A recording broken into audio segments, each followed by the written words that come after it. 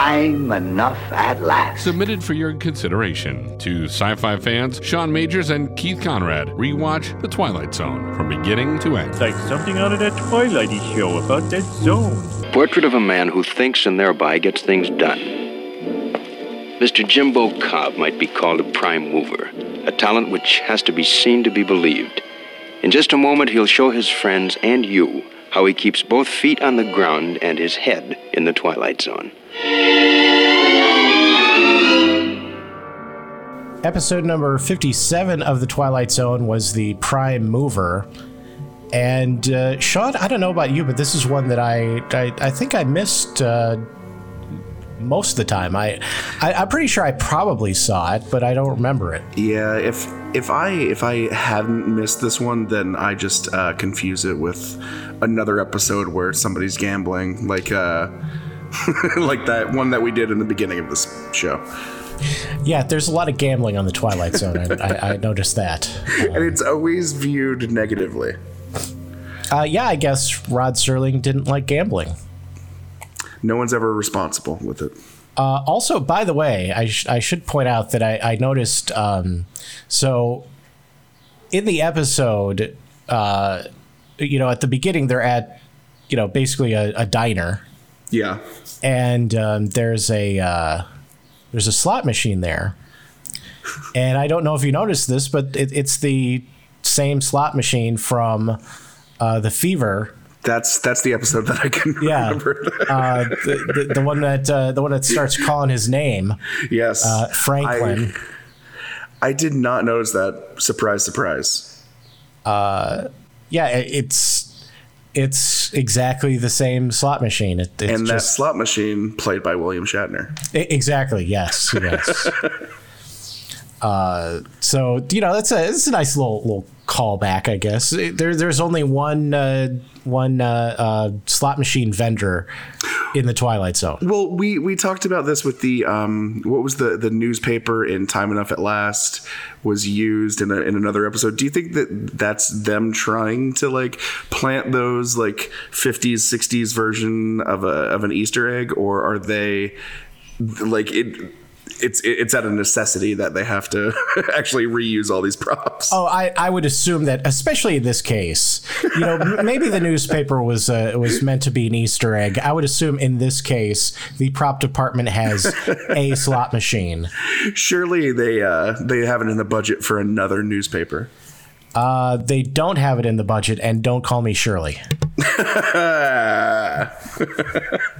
So this episode centers around Ace Larson, who I guess he owns the diner, or he at least runs it.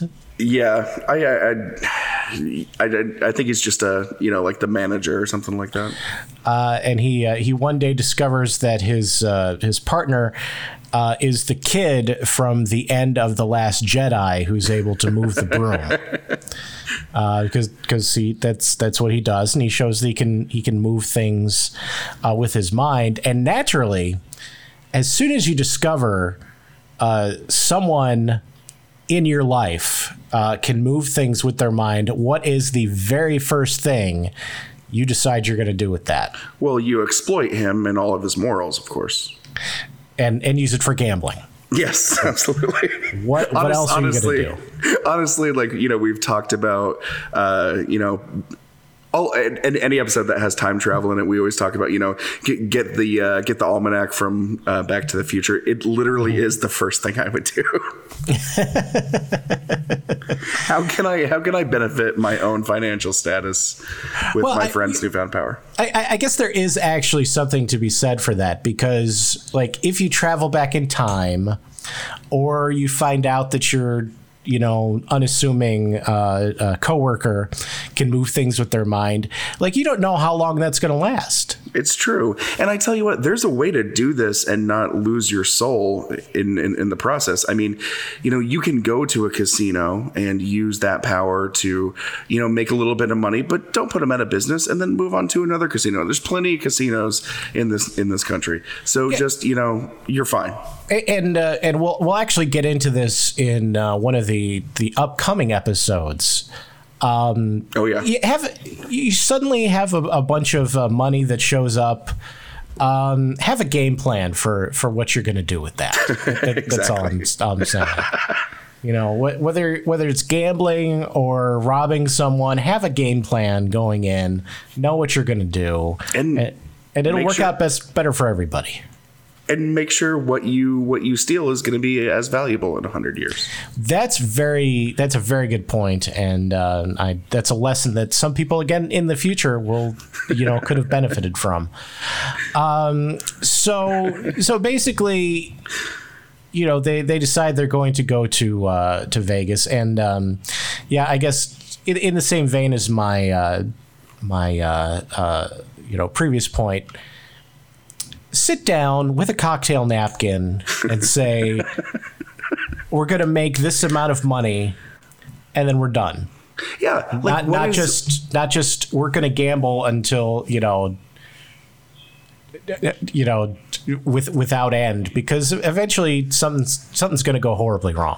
You're going to make someone mad, or you're going to lose your mind, something like that. I mean, $1 million, quote unquote, isn't like, the Dr. Evil thing, right? Like $1 million. Oh no, you know what? If you have $1 million, you can invest in a nice solid ETF. Exactly. And you'll be in good shape for the rest of your life. You do the 4% rule, you're good to go forever, even now. Yeah, exactly. I feel like if I had $1 million, that would be the number that I would write on the cocktail napkin to where I would be fine. Yeah, it's like, okay, you let me know when you get your headaches, and that's when we'll stop, and then we'll just hit it again the next time you're feeling okay, and we'll just keep doing that until we get to $1 million, and then we're done. Well, actually, there's 3 of them, so probably 3 million. $1 million. Oh yeah. You're right. And that's the thing. I mean, I know I said I would be the first thing I would jump to would be exploit my friend's power for financial gain. But if he started getting headaches or was started exhibiting symptoms of an aneurysm or a brain tumor, I'm going to lay off. I think you would. Yeah. So we should probably, fill in some of the gaps here for people who haven't actually seen the episode. I mean, first of all, if you haven't seen the episode, why are you listening to us to begin with? Why? It's certainly not because you and I are entertaining. So they find out that Jimbo, he can move things with his mind. Ace Larson, which again is a total Rod Serling name. It's right up there with what was the 4 of Us Are Dying? Hammer. Yeah. Was it Arch Hammer? It was. Yeah. Yeah. Not to be confused with Army Hammer, the cannibal, or Arch Hammer. God. What a weird world. So Ace learns that his friend Jimbo can move things with his mind. Naturally, the first thing his brain goes to is, let's go to Vegas and win some money. He takes his girlfriend Kitty with them. And, everything actually goes according to plan. They win a whole bunch of jackpots. I think they basically are just... cleaning up at the, I think, is it craps and the roulette tables? Basically the stuff where being able to move things with your mind would actually pay off. Yeah, sure. I mean, and I guess that power would, even if it was a slot machine, I guess, depending on how powerful you were, you could make the bars show up, or the sevens. The cigarette girl in this episode, when she walks up and says cigars, cigarettes, my brain completes that sentence. Eddie Valiant from Betty Boop from Who Framed Roger Rabbit. I didn't think of that. The thing that popped into my head was, wow, you couldn't do that anymore. Exactly. And then when Ace essentially buys the cigarette girl for the night, from her manager, like, I get it, like, he was paying for her night off, whatever, but like, still a little weird. Yeah, it's a little skeezy. 60 years later. That's definitely probably that would run into. Would that be an OSHA violation? It would definitely be a violation of something. I'm not sure what. I mean, I feel like if she gets injured and she was on the clock, then someone's gonna have to pay. I would think so. Yeah. So basically, after they win a few jackpots, Ace is, he just wants to keep going, but Jimbo has some pretty severe headaches, and Kitty's she's pretty angry about the fact that he doesn't seem to care about Jimbo's headaches. So she leaves, and then as you mentioned, he finds a replacement Kitty. And that would be the rental cigarette girl. Which I think they actually kind of do a good job at not implying that he's cheating on Kitty. He just wants a gal pal for the night to have fun with, I guess, and spend some money. Yeah. I mean, maybe it's because it was the early 1960s, but it's not like it's not like this is clearly like a prostitution thing. It's just I want somebody around. Which, Ace, Ace needs a pal. Exactly, yeah. Ace needs a queen. So, Ace not being happy with just ripping off the casino. and I mean, they're really not ripping off the casino. Yeah. I mean, I'm totally fine with the house losing. Yeah. I mean, they may know the house is going to lose, but the house is gambling too. It's true. It's not like the house doesn't use any advantages they have. So it's a very good point. Which, by the way, like if this probably wasn't the case then, because I doubt that they had security cameras all over the place. But they're on the lookout for people who are counting cards or whatever. So, like if you were a security guard and you saw this guy, like looking very intently at the dice, and then they do something that is unexpected, like, are you going to go to your manager and be like, hey, something's not right here? Or are you going to be like, no, that couldn't be? I would probably assume that he had that he was controlling the dice with like strings or something like that. And then I tell my manager, maybe you get a bonus out of it. Oh, that's true. Yeah. It's like, sir, we've got to use the rigged dice on this one. So not being content with ripping off the casino, he decides, let's call the mobsters who run Las Vegas, and he decides he's going to try to rip them off a little bit. Always a great idea. Yeah. And I mean, how can you go wrong with that? Flawless plan. So he actually succeeds in doing that until he just keeps going, and Jimbo eventually loses his mojo. And so he loses, and Ace loses everything. And well, I guess it's a little like the episode previously with the genie, where at the end of the day, the old couple really just sort of, emerged in the same situation they were in before. So it wasn't like they were in too terrible of shape. They end up going back home, probably with their tail between their legs a little bit, and eventually Jimbo does get his powers back, but he never tells Ace that, because now he knows that Ace is gonna take advantage of him. Of course. But it's kind of a nice ending, though. I mean, they're all still friends. They didn't suffer any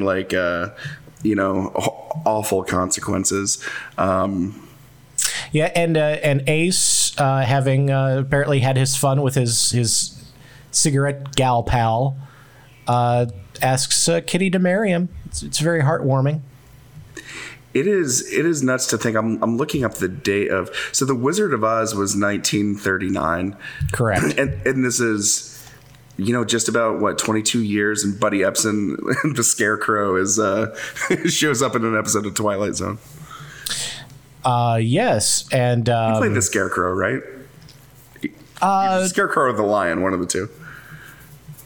You know, that's a good question. I mean, I only know him from his, after Jimbo quit working for Ace because he kept taking advantage of his abilities, Jimbo decided to live on his own and went hunting and,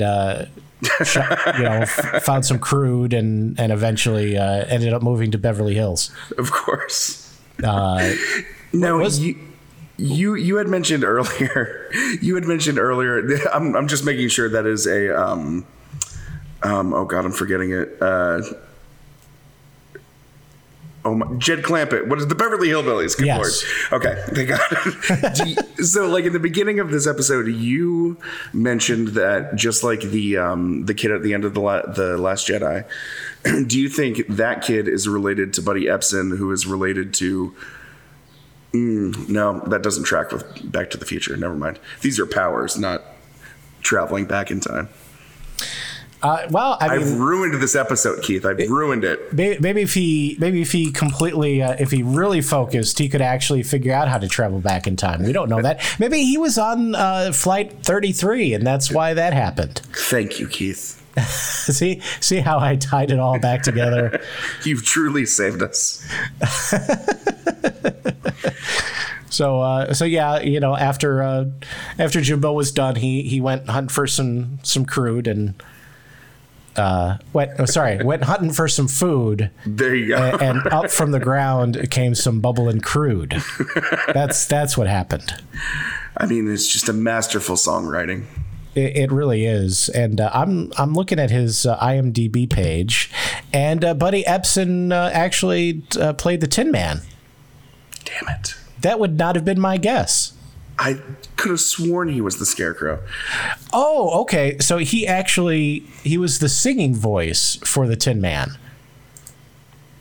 Oh, this is interesting. See, I didn't know this at all. This seems like an inefficient and elaborate way to film The Wizard of Oz. Okay, so Jack Haley played the Tin Man on screen, and Buddy Epson sang as the Tin Man. That's so weird. So technically, we were both kind of right on that one because I didn't think that he was in it. But you thought that he was, and he actually legitimately was. He just you just never would have actually seen him. So I don't know how you knew he was in it because it actually says he was uncredited. So for some reason, I just had it in my head that he was in that. I have no idea why. It must have been something like my dad or my mom told me one time. Yeah, I would imagine a little bit of time has passed since The Wizard of Oz came out. So I would imagine people were aware of the fact that Buddy Epson 80 years. Yeah, did it. Yeah. 82 years ago. So you say that like we were around when it came out. Can you believe we're 83 years old, Keith? It's like there's plenty of reasons for the both of us to feel old at this point, but that's not one of them. Too many reasons, one can almost say. Yeah. So yeah. So his first job was singing, apparently. Then he went to work at the cafe. Then he decided to live in a cabin, Ted Kaczynski style. And when he did, he shot at some food, and up from the ground came some bubbling crude. And that's the Ballad of Jimbo. What a career. Some people possess talent, others are possessed by it. When that happens, the talent becomes a curse. Jimbo Cobb knew right from the beginning. But before Ace Larson learned that simple truth, he had to take a short trip through the Twilight Zone. Gabatron?